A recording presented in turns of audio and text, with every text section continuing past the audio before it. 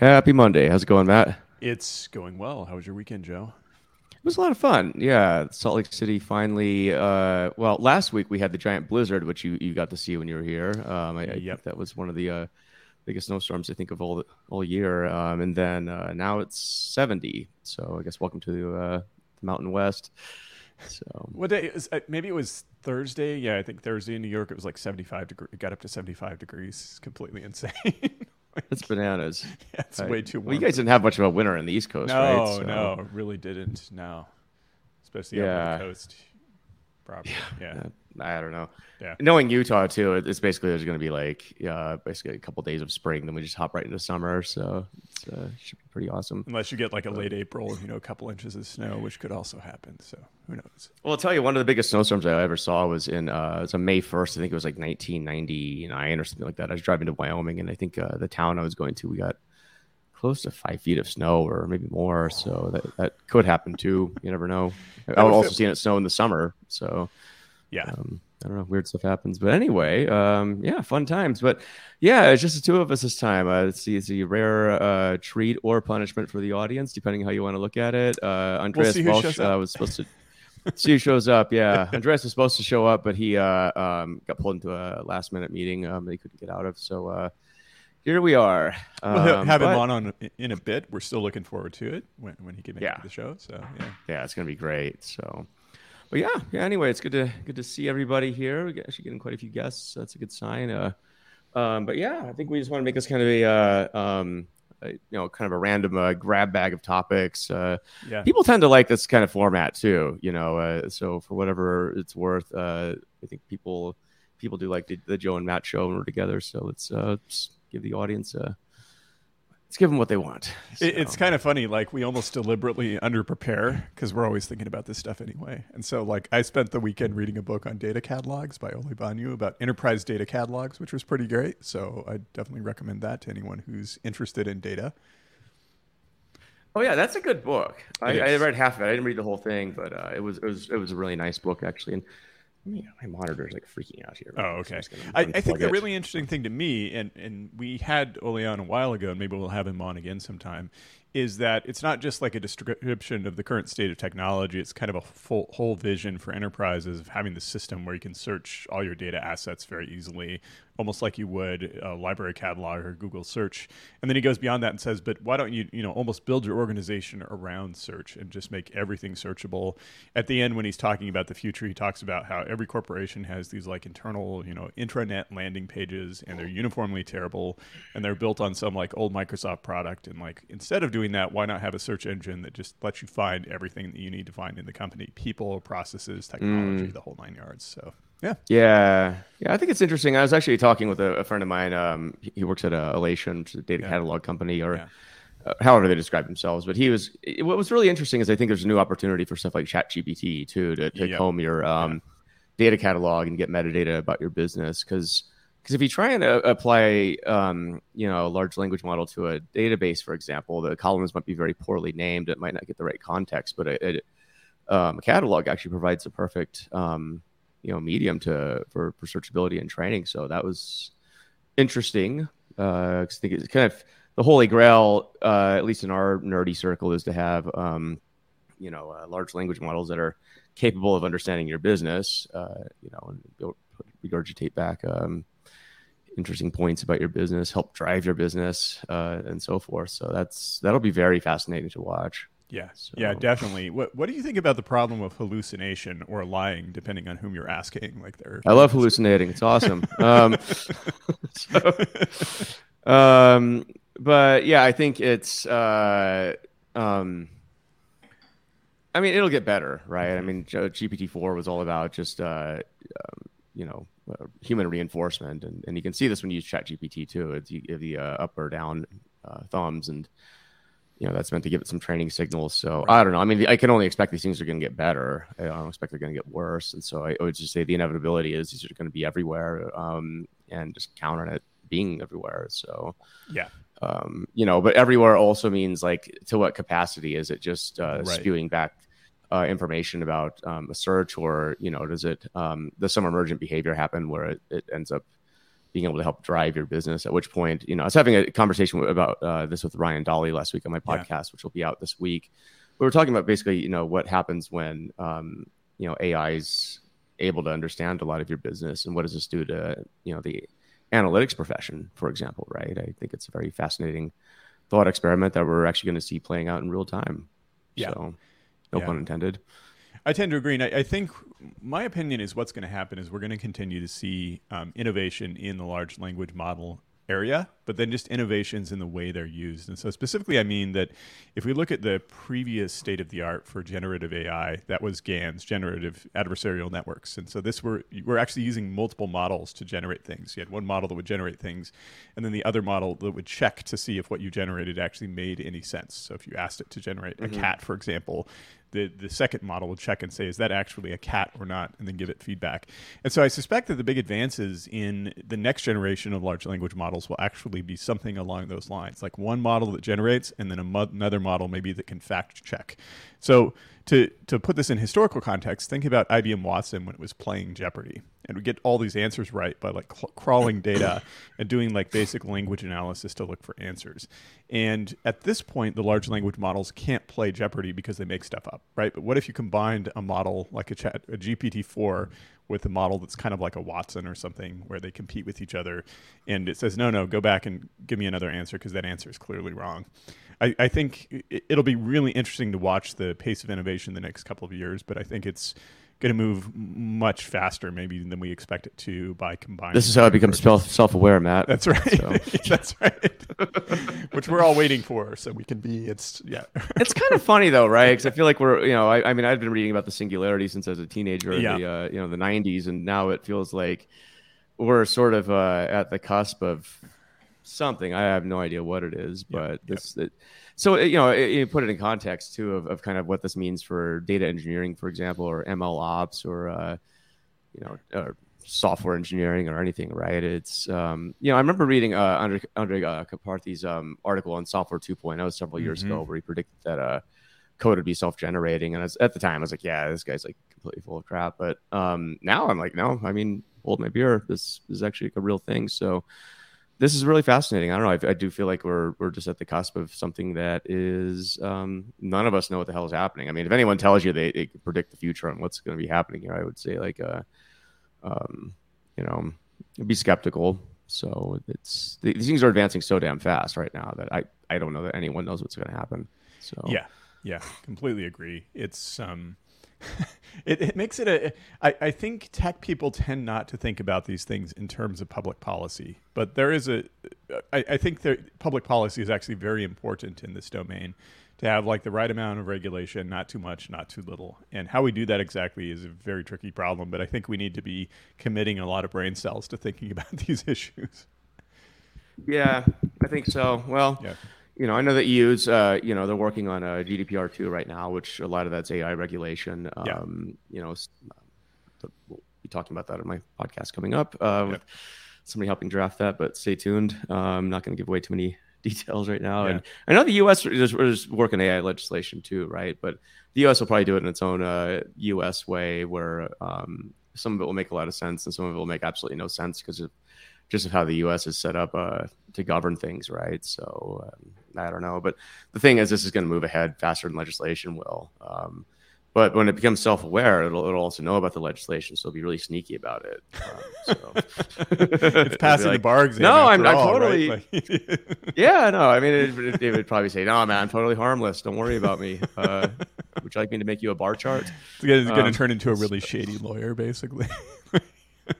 Working in New Jersey somewhere in a dark office in a strip mall. Yeah, the days of like ambulance chasing AI is going to be here pretty soon. They're going to have their sign of a bus. So, one call. That's all. Oh, some of the attorney ads I've seen on the subway are just amazing. Oh, in New York? Oh, there was one that said like nothing eases the pain like a big fat payout. It was awesome. Yeah. Oh, they would do that, huh? Yeah. Yeah, and unfortunately, StreamYard's not letting us show the comments here, so I'll just read one of the comments out. Okay. Like, Chris Tab, what's up, Chris? Says Italy has recently banned Chat GPT. Yeah, Yeah, I saw a meme about that actually. I think somebody posted, they asked ChatGPT, "Is it okay to put pineapple on pizza?" And then somebody joked that that's the reason that Italy banned it. So it said, "Yes, you can put all kinds of toppings on it." It's like, what is this? Sacrilege? What are you doing here? So that's interesting because one regulatory issue we have in the United States is that Congress really hasn't acted on data or AI. And so individual states are doing it. And the problem with that is that now I've lost count of how many separate state regulations we have now, but we might be up to like 50. Utah has one. And from a compliance standpoint, that's a nightmare, right? If I'm a small startup with like 5 people and now I have to comply with like 20 different laws as opposed to, one for the EU and one for all of the US, it's just... I agree that there's a need for innovation, but that really stymies businesses to have that many laws to comply with. And it actually favors big business because if I'm, a $10 billion company or $1 trillion company, that's not a big deal. If I'm a startup that just got funding, it's a big problem. It's almost like it was meant to be.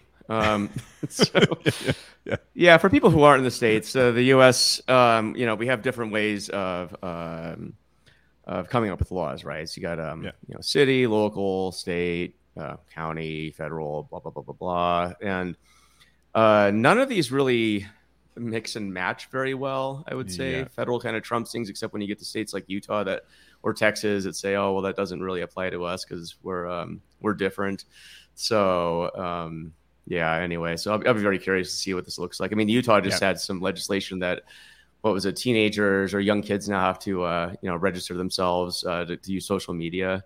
They have to provide like an ID or something like that. And it's like, the intent's interesting. Enforceability will be a different topic in general. So I don't know. Yeah. It is what it is, man. To watch. Yeah. I mean, arguably the tech industry has kind of run rampant over the last decade. Oh, you don't say. So this is understandable, but the way it's happening is a bit haphazard. It wouldn't say that we actually brought this on ourselves. No, not at all. No, it's not. It's not our fault. It's not all everyone else's fault. Yeah. Of course. Somebody asked, okay, so let me go through the comments here and read them out because like I said, streamers are letting us post these. Sonny Rivera, what's up, Sonny? He says, will the history of data and analytics and decision making be defined by pre-LLM and post-LLM periods? What do you think about that?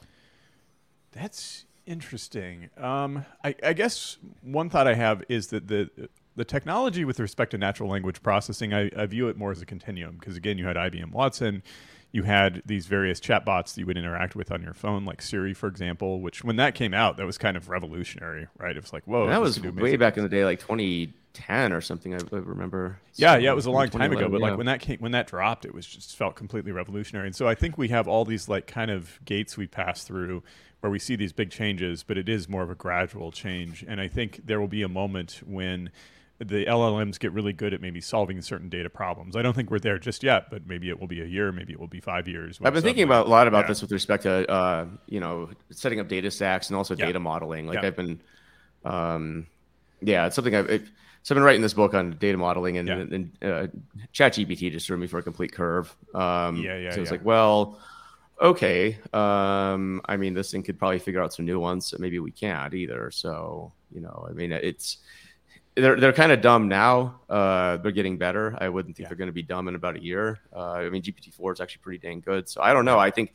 I could definitely, it reminds me a lot of kind of two other periods in tech history, right? So you had the web browser. I remember when that came out. I was, for the audience, I was like, I was the nerdy teenager and preteen back in the day that was on the internet like way before it was like really a thing. So, and I got to try out, What year did you first see web? 91 or 2. Yeah, so I saw Mosaic early. 94, right? So 94 is when Mosaic had come out. That's about when I did. Beta version. So and it was dope. You could download like really grainy, pictures and, it took like 2 hours to download or something like that. They're like a meg. But what I think it did is it opened your eyes. Okay, so like this is going to be a different way that we interact with the world. And then the other one was the iPhone, right? That ushered in a moment, and I feel like ChatGPT is the iPhone moment for today. And so who knows what'll happen? But I think it's pretty cool. I mean, everyone's talking about it, including us. So it's just I think it's a moment that AI hit mainstream. Finally. So, but AI's been around forever too. Like you point Yeah. out Siri and all these things. Like who was it? Ken G had a post on LinkedIn the other day. Like, when do you think, AI is going to take over your life? And I was like, I think it already has. I mean, if you look at your Yep. phone, I mean, Yep. it's been doing that for ages. Like, try and be without your smartphone for more than about a day, and you'll probably be in a padded room. Yeah. So, Well, and if you think about it, what's our definition of AI? Is AI where a machine is able to replace a human job function? For example, if you use that definition, then you can go back to like the 60s and 70s. So, for example, airlines back in the day had to have a bunch of people in a room who would manage reservations so they could make sure that they didn't overbook planes and seats. And so they would get together and they would have this big card catalog of people booked onto planes. And then when databases came out, that was a revolution for the airline industry, yeah. because suddenly a lot of that could be automated and you could have it decentralized as well, right? Like you could have teams all over the country that could work on this stuff instead of having them all stuck in a room dealing with like a physical paper record of who had a reservation. And Yep. it's just continued since then. I mean, if we think about, I don't know, relational databases in the 1980s, that could be considered a form of AI in terms of its impact on the banking industry and insurance and all kinds of other business domains. And so I do really view it as a continuum with maybe certain big breakthroughs that happen along the way. Yeah, that's how technology's always worked. I mean, Yeah. in innovation, I'm reading Vaclav Smil's Invention and Innovation is his latest book, and that's really fascinating. It talks about innovations that happened and had a really bad impact on the world, like leaded gasoline was one of them. It solved a lot of problems, but at the same time introduced a lot of very, very bad problems. So it kind of goes to the continuum of invention, and this is just sort of the how it's always been. But this has always been due to human ingenuity and creativity, and so it'll be very fascinating to see what happens when something other than us starts coming up with new ideas, and it's going to happen. I mean, it's just the inevitability of how it is. But like I said, I've been looking forward to this day since I was a nerdy teenager reading cyberpunk novels and Ray Kurzweil's Singularity books, and so I'm prepared. So you're going to be uploading your consciousness like tomorrow, just checking out. You might miss CrossFit if you did that. Yeah, it might be just CrossFit, but it may or may not happen that I get cryogenically frozen at some point. So we'll see. But anyway, yeah, it's just nice. It's fun to speculate on all this stuff. But like I said, it feels like we're just like living in real time through something that none of us can quite put our finger on. But it feels like this is definitely like a real time inflection point in humanity. So right, and in the data field, right? So I'm very curious to see what happens over the next several years and technology in general, right? I just think that a lot of the workflows that we talk about, even data engineering, it's it's probably gonna change as it has, right? I mean, we wrote a book on it, but frankly, we wrote a book because it had changed a lot since the Hadoop era, since the relational database era, since the emergence of data warehouses, and it's going to just keep right on changing, basically. Yeah, it will. It will. Yeah, kind of switching gears a bit. I mean, so we were at conferences recently. You were at Data Council. We were both in Switzerland at Skid. Yep. Shout out to Chris Tabb and the elite crew for putting that on. That was fantastic. Fantastic. It was a great conference. It's only going to get bigger in the future, I think. Yeah. I think so. Yeah. And hopefully as an American edition in Salt Lake City. Hint, hint, hint. Yeah. There's more ski resorts here, and it's a better place for conferences. It's cheaper. The Agile Manifesto was signed here too. So I mean, enough said, right? And was that at Snowbird here next week? Yeah, it was at Snowbird. Okay. Yep. Yeah. I think up at the Cliff Lodge. Yeah. But yeah, conferences. They're back. They're bigger than ever. But Data Council, tell me about it. What was up with that? It was really great. Just I got to give my talk where I was talking about the convergence of real-time and batch processing, and just had a lot of great conversations about where the data industry is going. It's become kind of known as an investor conference. In other words, it's like a lot of practitioners and founders and such, and people with ideas in the space, and then a lot of people who are interested in knowing where the data industry is going so they can make investments or become involved with the companies.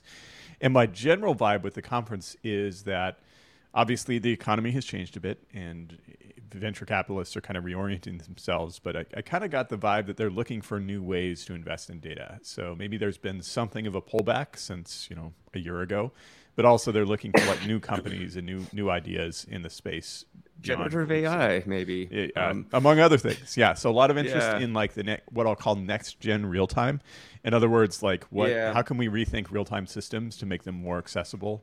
and both to developers and to ops teams, to companies, not both, but all those different areas. How can we make them more accessible? Because real-time technology has been around for some time, but it's had a reputation for being somewhat difficult to deploy, manage, develop, everything else.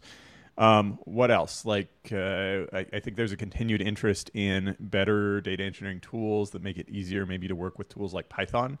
That's a slow evolution that we've seen where we went from things like Scala Spark to more and more PySpark, but there's actually a lot of interest in Python again, which I'm sure we'll see at... What do you mean more interest in Python? Did it ever go away? It never really went away, but I think there was an attitude that Python is not a performant language, and so you shouldn't try to use it for data engineering. And I talked to a number of companies that are working on ways to streamline the movement from notebooks to production and to make Python a more accessible language for scaled data engineering that's more efficient. Various ways to compile Python, for example. PyScript is all the rage right now, so I'll be curious to hear more about that at PyCon as well. Yeah, I need to nerd out on that one. I haven't played with it yet. Yeah, and PyCon's here next week for the audience. We're Salt Lake City, Matt's in New York, but Salt Lake City's cooler. We're having PyCon. You aren't. And I'll be there. So yeah, he'll be there. Yeah, but so I'm very curious to see what the conference track is and the presentations regarding Python performance. Yeah. I know the talk has eternally been about the gilectomy, so getting rid of the global interpreter lock on Python. There's numerous attempts to do that, but Python ain't bad either. But I mean, it's kind of like what do you need to do at the end of the day? So I know a lot of people are trying to move to Rust right now, and I think that's going to be a very fascinating move. I know some Pythonistas that are all raving about Rust, but Python's kind of here to stay regardless. Jess Haberman says, "Woo, PyScript rocks!" Yay, yeah. So does Jess. Jess rocks too. So yeah, I mean, but I mean, you can interoperate with both anyway, Rust and Python. So I don't know. Yeah, I mean, the problem, so one of the key strengths of Python is that you can just hook it into C code, right? So you can basically make it as fast as you want to by just plugging C code into it and making a call C code. The problem is that creates an integration headache and a portability headache. And so I think for a long time, the question has been how do you have that C code integration, but also support compilation on different platforms so the raw Python code itself can be fast? So I'll be curious to see what happens in that space. So just from looking at PyScript a bit, there's stuff happening there, certainly. Yeah, PyScript. That's interesting. WASM might be the other one. Yeah, exactly. Portability. PyScript apparently uses. Yep, exactly. So, yeah, that's the one I'm bullish about. Speaking of which, Mother Duck, shout out to them for the nice mug.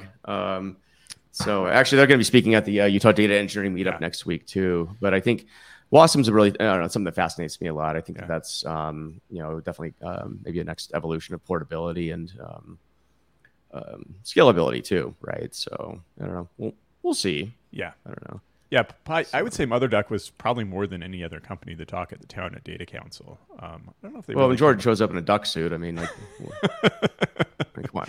There were certainly critiques of the duck suit that we saw online afterward. So we. Yeah, I like the duck suit though, and Jordan's a friend, so he's we're fans, but it's. But it's early days in this kind of stuff too. I feel like the approach that they're trying to take. I mean, it's interesting though because it's the approach that. So I did a meetup last year with Single Store, and they did a demo of WASM and Single Store. Yep. This is before I think Jordan had taken off to start Mother Duck, and that was fascinating because the entire time I was like, "Holy crap!" Running a database in the browser to say the video game demo, and I was like, "This is insane!" Actually, you don't do network traversal, right? You just stats in the database in the browser, and it's like, okay.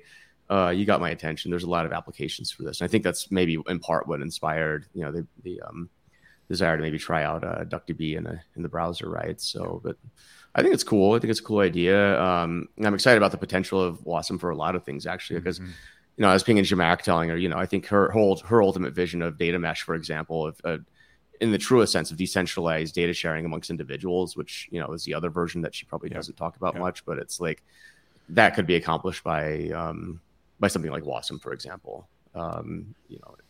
Because you already have a lot of the web interfaces built into the browser, so it makes actually the sharing of data quite seamless if you're to do it. So I don't know, lots of opportunity though. Yeah. Well, So and we've talked about the pendulum swing of remote versus local processing, right? So historically, you go way yeah, back and you had mainframes, and then there were mini computers, which brought the computing a bit closer to home for people with lots of money, of course. And then PCs, okay, now all my computing is happening locally. And then the web happened, and all the computing got pushed remote again.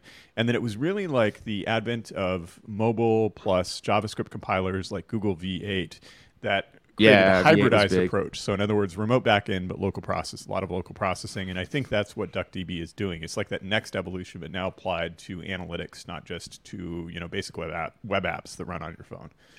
Mm-hmm.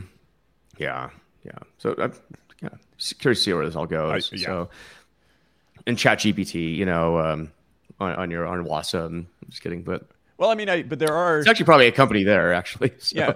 Well, because the thing is, ChatGPT, to train it, takes a lot of compute that you're going to run in the cloud, right? But there have been examples of running these models locally, like kind of a reduced version of the model on a local machine, not training it locally, but just running it so you can get responses. Yeah, like Stable without Diffusion a runs on the connection. new M2s, for example, Exactly. locally. And I think there's I can't remember if it's Hugging Face or Stable Diffusion, but they have like a version, I think, on some sort of generative AI model that's available on what is it? Core ML or something like that on an iPhone. So Like Dolly, maybe, or something else? I can't remember which one Okay. it is, man. It's There's so many. Yeah. all the there's no space. hallucinations I have. Yeah, it's like I told you not to plug an LLM into your brain. I told you this would end badly.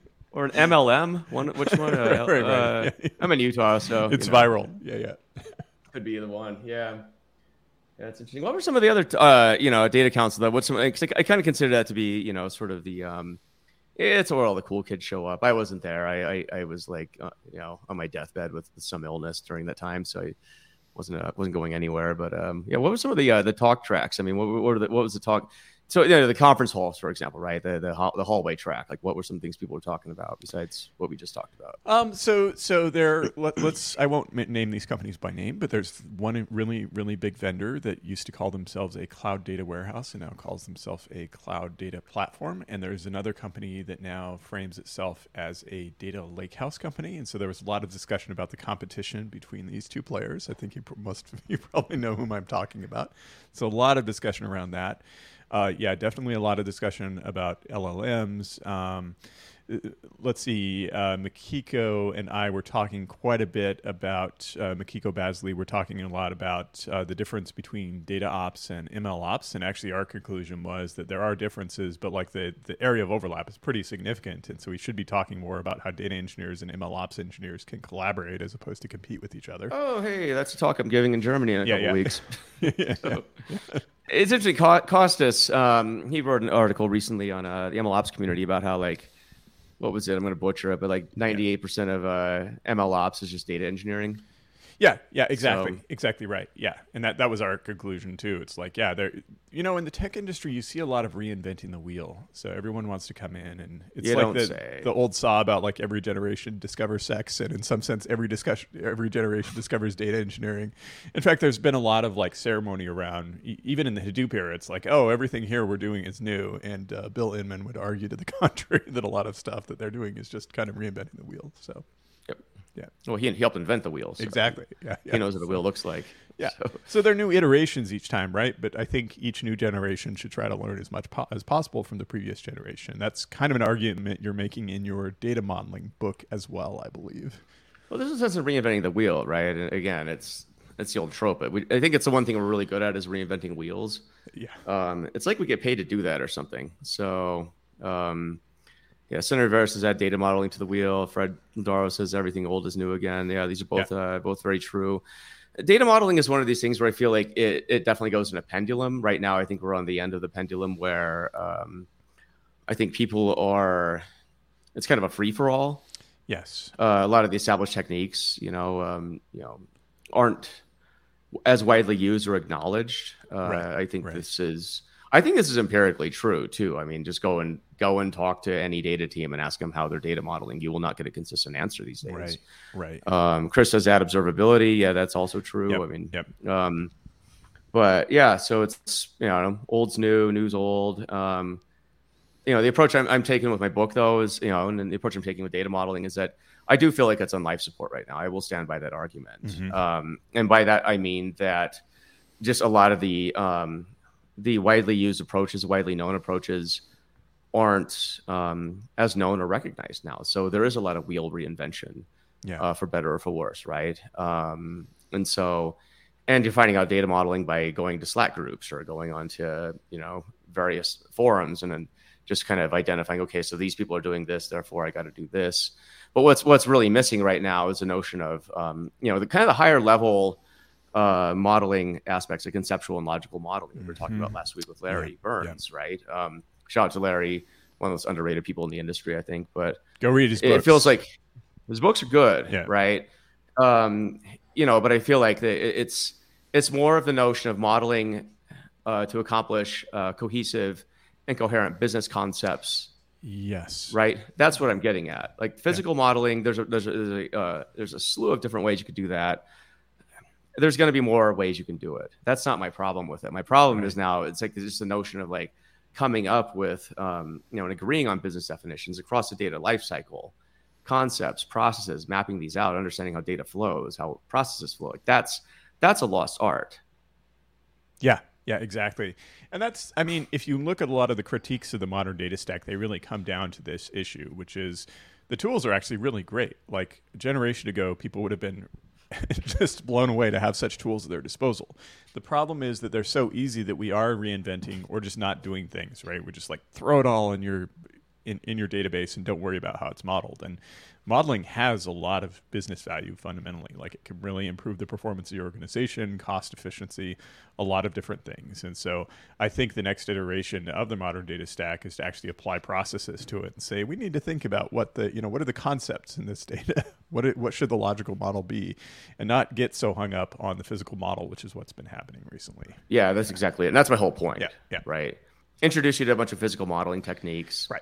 But also tell you, like, at the end of the day, it really does come back to the logical and conceptual modeling, which you just have to figure out. Like, what are those concepts that you're anchoring on? Like, that's a really big one. I'm reading this book right now. Ronald Ross was nice enough to send me a copy of his book, Business Rules.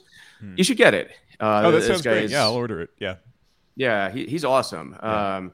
He's, he writes about rules, business rules. Very sexy topic. I'm kind of joking, but the thing is, this is like the necessary stuff, right? This is the hard stuff. But this is stuff, if you can get it right, things work. If you can't get it right, you have chaos. And I suspect a lot of the reason that we have, a lot of the kind of these tools that surround the modern data stack, whether it's quality, observability, and whatnot, I think you can trace it back to the root cause of that. If you're not thinking about your data up front when you're creating it, you're going to have problems. And this is what happens. And one of the arguments we've made, and actually an argument I made at Skid about data modeling, is that right now what tends to happen is the data model in the application itself is created either completely haphazardly. I think that happens quite a bit.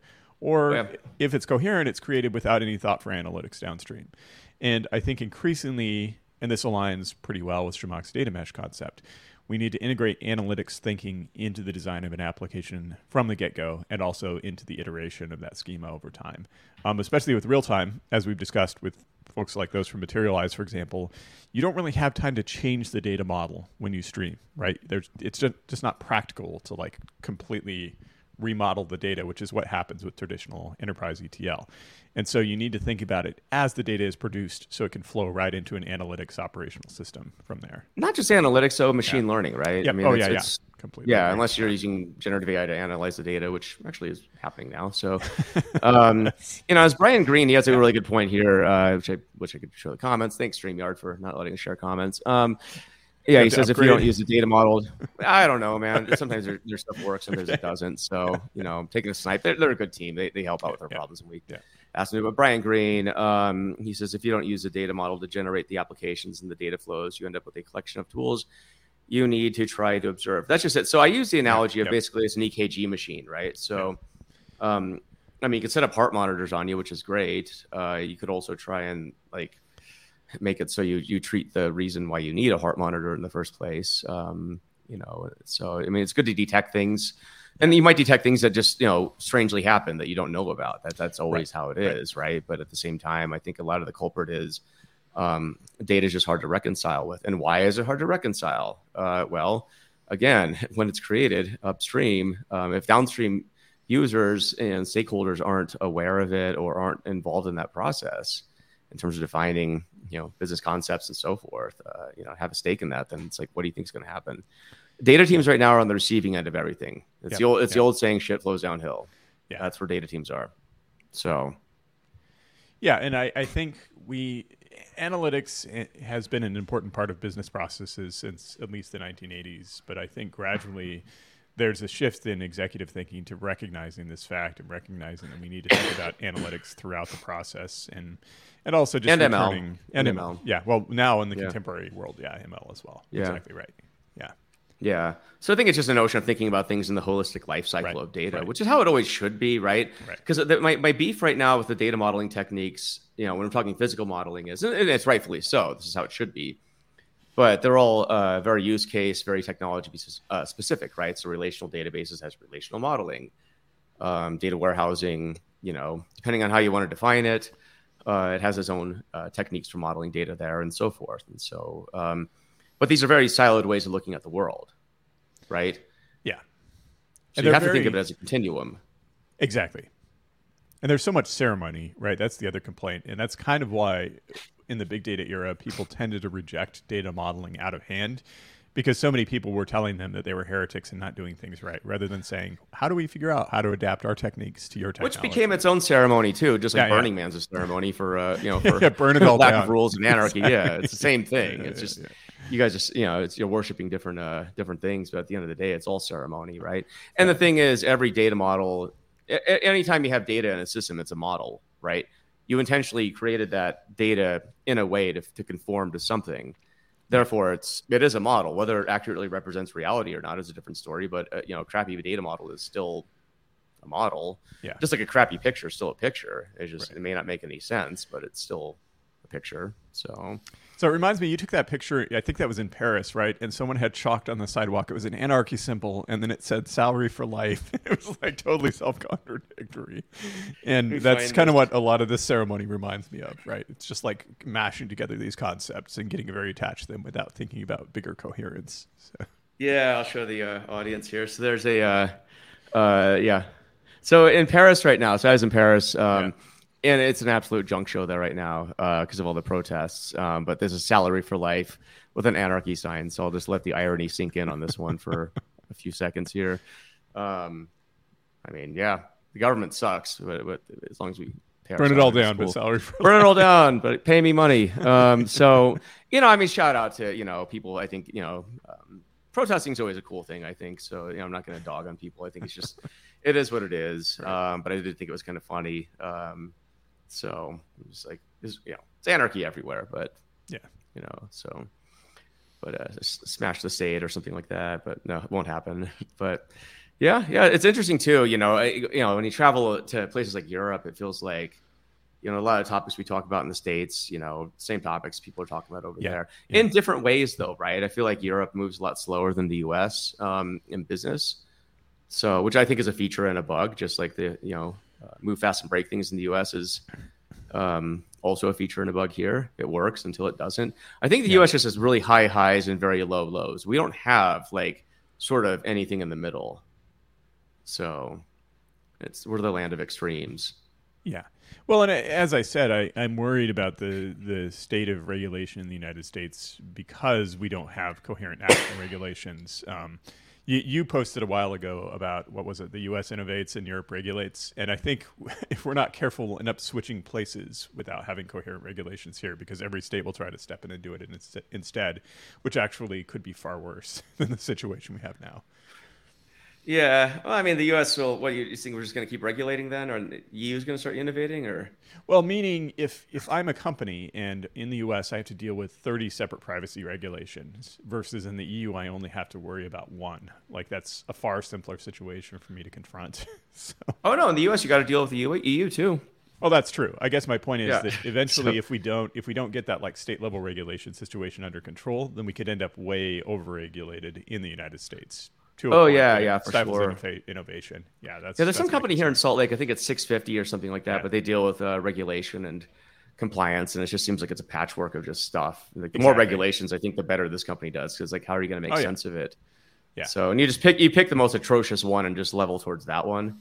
Yeah. So, I'm not sure who has that right now, if it's still CCPA, Yeah. California's law, or somebody else. But it's like, I think you just want to overweight on like who's the harshest, Yeah. and just pick that one. And if it's EU, then it's EU. So, but it's the fine print, right? Is there some weird like niche regulation that say Wyoming has that I either have to comply with or I have to stay out of Wyoming? Like that kind of thing gets to be who knows? Yeah. Yeah. It is a headache, and it's also kind of the risk assessment too. Of like, what are they going to do? Exactly. Right? Are they even go after you if there's some like or kick us small out company? Or sue us? Like, yeah, exactly. Yeah. I mean, it's targeted at the big tech companies, though, right? I don't think that's any like secret. It's not targeted at like, the mom and pop shop. I mean, they might be on the receiving end of some dumb That's stuff. The problem, right? As regulation happens, right? Yeah. Well, because again, if I'm a small startup, I just started and I have 5 people, could I still get sued by a random state where I didn't? In theory, you could. Yep. Yeah. So, and that would put me out of business, and so So our lawyer, I think, would just assess it like, what's the risk of something happening to you? Yeah. So, I mean, because what's it? I was reading like, the average person commits like 2 to 3 felonies a day. Really? Tell me what felony did I commit today? I don't know what felonies you want to commit today. Yeah. No, if you go Google it though, it's an interesting thing. It's actually a published stat. I need to dig into it, but I heard it on talk radio, so it must be true. But I was like, that's fascinating. I mean, felonies, right? So that was a very explicit thing. Like, you commit felonies every day. Most people do. I'm like, I don't know what that would be. Try and be an upstanding citizen, but so. Well, in the U.S., we have this weird situation where there are a lot of laws on the books that aren't enforced, but aren't necessarily unconstitutional either, have never been like specifically contradicted. And so in theory, someone could try to pursue you with one of these old laws vindictively or something. A kid was telling me about some weird Utah laws. I'm just going to show them to you because I think they're pretty funny. So there was something, elephant hunting is strictly illegal here. What else? You can't sheep herd in Salt Lake, surprisingly enough. That's something you can get in trouble with. Okay. There was something about it playing a violin, though, which I thought was interesting. Anyway, I don't know. Anyway. There were these old laws. I mean, they might not even be that old, but they were something about like you couldn't serve alcohol at a strip club. And so at one point, this was like over a decade ago, but there's Broovies, which is a movie theater that serves alcohol, right? And they're kind of like Alamo Drafthouse is the original out of Boston, from what I understand.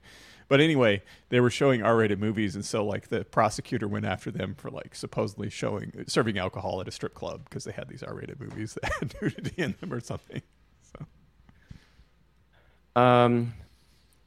Here it is. Okay, the average person is thought to commit at least 3 felonies a day. This is the it's from a Harvard professor estimating the number of felonies. Yeah, so it must be true, obviously. Harvey Silvergate. So just go look that up. I'm not lying about this. So Jess says, "Oh, that sounds like a hallucination to me," but no, I'm telling you the truth here. So, So anyway, none of us are locked up yet. So not yet. Just don't. Anyway, it's cool. So what other stuff is on your mind right now? That's a good question. I think the economy is kind of on everyone's mind, right? Like it just feels like we're still in this weird period of uncertainty where there are strange signals like bank collapses, and yet we're still waiting to see with bated breath to see what's going to happen next. Yeah, I'm curious to see what that does too. I mean, it's interesting with startups. I mean, funding had just gone from like bad to worse right now, so that's fascinating to see. So I'm very curious to see how this impacts startups in particular, right? In the data and tech space specifically, right? So I think it's gonna cause businesses, I think, to maybe operate a lot better. Right. I talked to some founders and they're like, it's going to be hard to raise money, so I'm just going to do it my own way. And I'm like, you go. That's cool. I think that you should. I mean, I think VCs are great, but they do have a very specific way of looking at the world. And it's not the only way to run a business. I mean, if I look out my window, there's no business here because there's a giant hill in front of me. But if I were to imagine looking out the window at all the businesses in my neighborhood, I don't think a lot of these are VC funded. I think a lot of these were, very traditional businesses, and there's nothing wrong with that, right? I think that notion of having to hyperscale a business and all this stuff, I think it works until it obviously doesn't. And you're seeing right now what happens when the funding cycle dries up and your valuations cut at least in half, if not more. Now you're back to having to do weird stuff like make money and profits and I don't know. It's a strange idea, but Well, and it's interesting. It really has shifted the founder mentality. So I've talked to multiple founders who have said, yeah, at this point, I'm looking to raise a seed round, but then I really don't want to raise any more money after that. I just want to run a profitable business because the money beyond the seed round comes with too many strings attached, basically, like this expectation of being a unicorn.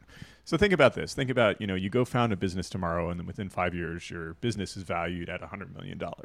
Like in most circles, that would be considered just astonishing success to do something like that. But in the venture capital world, if you don't hit $1 billion valuation, then it's considered a waste of money, which is kind of insane. And it creates a lot of unnatural, business acts, basically trying to reach this $1 billion or multi-billion dollar valuation. Yeah. I think you're just in a different world right now. Yeah. I mean, it's like treasuries are basically paying as much as stocks right now. Think about that. Crazy. Well, and who knows? I mean, the market could go down. Any number of things could happen with it. Could go down, could go up, probably will go down. I don't know. Yeah. So it's interesting. But yeah, I think it's cool talking to founders these days, though. And I think they're, kind of reassessing how they're going to run their businesses. And again, I think it's going to mean for different business models that aren't traditionally, what we saw the last 10 years. But the last 10 years aren't what we traditionally saw in business with low interest rates and, hyperscaling and stuff. I think this was an anomaly. And you're going to look back on this period and it's going to just be like, yeah, that was a very unique point in time, until interest rates lower and then you go back to kind of where you were. But again, we're not macroeconomists and stuff. I mean, I am reading actually the Statistical Consequences of Fat Tails by Nassim Taleb. You would like that book. That's like very nerdy and mathy. I've got it. I should read all his books. I've read a couple of them, and honestly, there are frankly things I disagree with sometimes, but he always has interesting points to make. He's a bit of a troll, but not necessarily in a bad way. You don't say. He's there to provoke people into changing their thinking. And I call him kind of a deconstructionist. In other words, he's more interested in deconstructing ideas as opposed to constructing systems. But I think we all kind of need that when we're assessing the way that society runs and things that maybe don't make so much sense. But I think he's got a really good systems thinking mind, though, too. Well, the anti-fragile thing, right? Yeah, exactly. So, but that's fascinating because it takes a look at mathematically, how do fat tail risks work, and that was a really good expedition because it's he talks a lot about it in his books, but at the same time, it's not he's like, oh yeah, you can use math, and I'm like, oh, why don't you show us how you would do that then? Well, because if you follow him on Twitter, it's amazing the amount of math he posts on Twitter. Well, he's smart. Yeah. I mean, he's mathy. I don't know if that means you're smart, but I mean, he's good. He's also smart. I mean, it's good people like this exist, but who's the Nassim Taleb of the data world? Oh, that's an interesting question. I don't know off the top of my head. Do you have an opinion? No. I mean, I think he is, right? He's very into data as far as I know. He is actually. I would say maybe he is. I was trying to think of somebody because it's I think there's a lot of people who have opinions and strongly voice them online. I don't think there's anyone who thinks on his level that's in our industry. Right. So, except maybe him. So, Well, because it's kind of funny. I mean, to be honest, I think we as a herd, that the whole tech herd, are kind of simple-minded in our outlook in many ways. It's a lot of very simple-minded, smart people in some sense. We tend to have very specific, narrow goals and narrow ways of thinking. So that's how I see it, I guess. But isn't that like any profession, though? Maybe, but I think in principle, people more interested in philosophy or the bigger picture do try to take a broader view of things. And so I think if you're in tech and you've worked as an individual contributor, you tend to get very obsessed with narrow things. So for example, let's think about the programming language whereas functional versus object oriented and how deep down the rabbit hole people go on these arguments. And it's just a very narrow slice of something that at the end of the day probably doesn't matter very much either for society or even the evolution of technology. Don't tell them that. Yeah, that's right. I mean, right. But no, it's as you say, the arguments are so vicious because the stakes are so low. Exactly. Yeah. Well, because you see people arguing over programming languages. Some people absolutely hate Python, which I can understand. There are some annoyances, but they hate it because it doesn't correspond to some very pure paradigm like static typing or functional programming. Yeah. And it's well, I just want to get stuff done. I mean, and if you look at the languages that are built around a very pure paradigm, they tend to not get used that much. So. Oh, no, I have a good example. I used to work with somebody who was a functional programming purist. Right. And he said, too, he's like, businesses would succeed if they adopted functional programming. And I'm like, that's probably the most clueless statement I think I've ever heard Right. from somebody who is supposedly smart. Like if you've gone and run a business, I don't think functional programming has anything to do with your success or failure, one iota. Right. It has to do with, a lot of other things, but certainly not that. Yeah. So, yeah. Well, as people have pointed out, you can't build a real system that's purely functional, right? Like as soon as you need to like access a database or do some other, you get side effects all over the place. And so, like I think the functional paradigm is useful, but it's not usable in an absolutely pure way in a real system. Don't tell them that. Yeah. So you're gonna get a lot of hate mail. For that I'll have one. to check the state of Haskell because for a while I know Facebook was using Haskell heavily for certain types of distributed systems, but I don't know what's going on with it now. It's a cool language. It is I cool went through, language, I went through a phase where I was nerding out on Haskell for a while, and it was like, okay, this is good. I think to learn functional paradigms, but at the same time, like, no way am I ever going to use this in production. Yeah. Say I get successful and I have to hire somebody, like I could say, like, oh, go use Haskell because that's what I use. I guess is one company I worked at. It was the functional programming shop. It was also a machine learning company, and they decided they were going to build something in like F# for some reason. Yeah. I was like, seriously, like, where are you going to find F# programmers in this area? Exactly. Do you realize like the learning curve for that? You got to learn functional, and then you got to learn this language on top of everything else. And then your own idiosyncratic way of like doing functional at this team. It was kind of bananas. So. Well, I knew one company, and they started out as a Python shop, and then their like head developer, who was one of the first hires, decided that the next step was to go to Go. It's like, I've looked at it, and in terms of scaling up our distributed system, Go is a great language for managing distributed systems processes. So he started switching over to that, and then he left to take another job, and then this new team came in. And they're like, oh, no, we need to rewrite everything in Clojure. Like Clojure is this JVM-based, kind of functional language. Who farted? It's like, Clojure is cool, but I wouldn't want to, like, it just doesn't have the mind share to justify a total rewrite in Clojure. Like, so much of programming comes down to more pragmatic considerations, like, can I find developers, to your point, to maintain stuff? Yeah, and somebody here says that they're part of a business that failed largely because of functional programming. I'd love to see that example. Maybe I'm totally wrong, but it's like I don't know, having run businesses and been a part of businesses for a long time, I just, if you're going to blame functional programming for that, either your business model was so tightly coupled to your programming paradigm, or something happened, or maybe you're just crossing the streams and getting confused. I don't know. Anyway, if you got an example, show me. I'd love to hear it. But I could see it, though. If you, as a programming shop, if, say, your IT org is so obsessed with functional programming that they're not actually getting their jobs done, then, yeah, in a sense, functional programming destroyed the company. It's not that functional programming per se was the problem, but like people's obsession with this kind of obscure idea overrode their just common sense of trying to get work done. Yeah, I mean, business at the end of the day is like selling people what they want to buy, right? That's literally the essence of a business, and it's providing customer that value, and that's literally it. If we start overcomplicating it, I don't know what to tell you. So, maybe if it was like a service that somehow broke repeatedly because of the way it was programmed, I could see that maybe. But again, that the things that went into influencing the decision are more of what I'm interested in. Like how did you get so tightly coupled in the first place, right? Yeah. It's not like functional programming just sort of sprung up on its own, like out of nowhere and said, "Hey, I'm here. I'm gonna ruin your business now." Yeah. It was a lot of decisions. Like you say, the decision to move from language X to language Y. Yeah. Right. Like what was that based on? Right. Was some sort of use case, or was this more like resume driven development at the end of the day? And I don't know. I mean, I got opinions on this. I've also run a business before, so I think I know what I'm talking about here. It's interesting. But again, I think as programmers too, and as technicians, we might tend to overweight our significance in the success or failure of a business. And so if you're a tech company, it might rightfully so be that you're important. If you're at a more mature company, I wager to guess that decisions made by executives might have a bit more influence. So Well, and fundamentally, a lot of your contribution to the success of the company is getting your job done. That's important, but also just doing a good job of interfacing with the executives and actually finding yeah. out what needs to be done. And so, if I'm thinking about a company that failed due to functional programming, well, how did the CTO let that happen, or was there just no communication between the IT org and the CTO, people developing code? Like there was some kind of disconnect there. It wasn't just the programming team that screwed things up.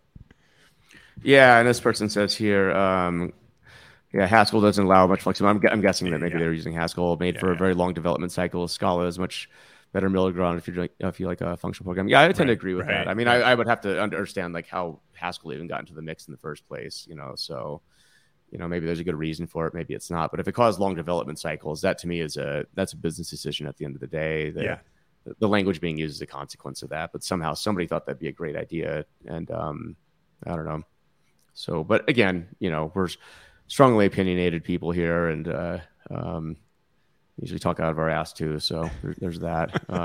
It's that kind of week. It's that kind of week. It's that kind of week. It's been a kind of year, frankly.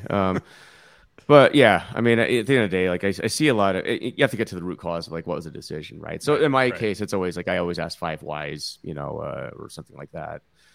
Just like why did you get into this situation, and keep asking that. So you'll dig into it.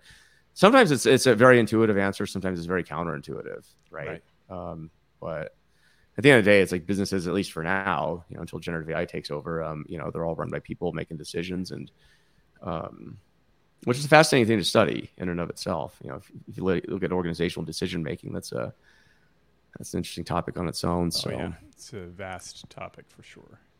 Yeah. Cool. Anyway, I think we'll wrap it up. Yeah. We've ranted enough for 1 week. Probably too much. Managed to offend the entire planet here. Right. Next week, let me check the calendar here. We got Malcolm Hawker. He's cool. He's going to be on the show. Then we got this following week some people from Cube. If you're in Salt Lake City next week, the big one's PyCon. So that's going to be dope to hang out there. Plus, at Utah Data Engineering meetup next week on Wednesday over at Recursion. Doing an in-person meetup. We're going to be talking with Mother Duck, so that'll be cool.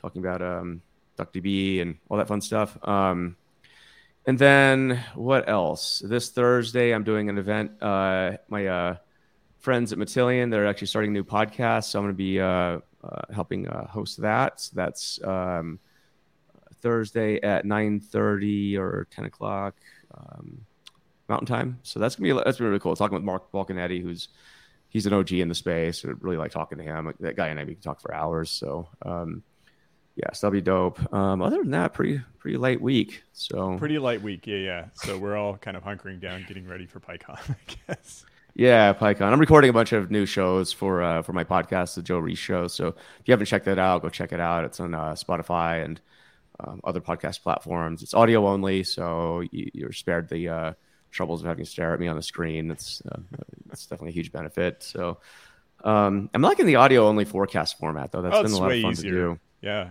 and you can just focus on the audio production quality and not have to worry about video at all.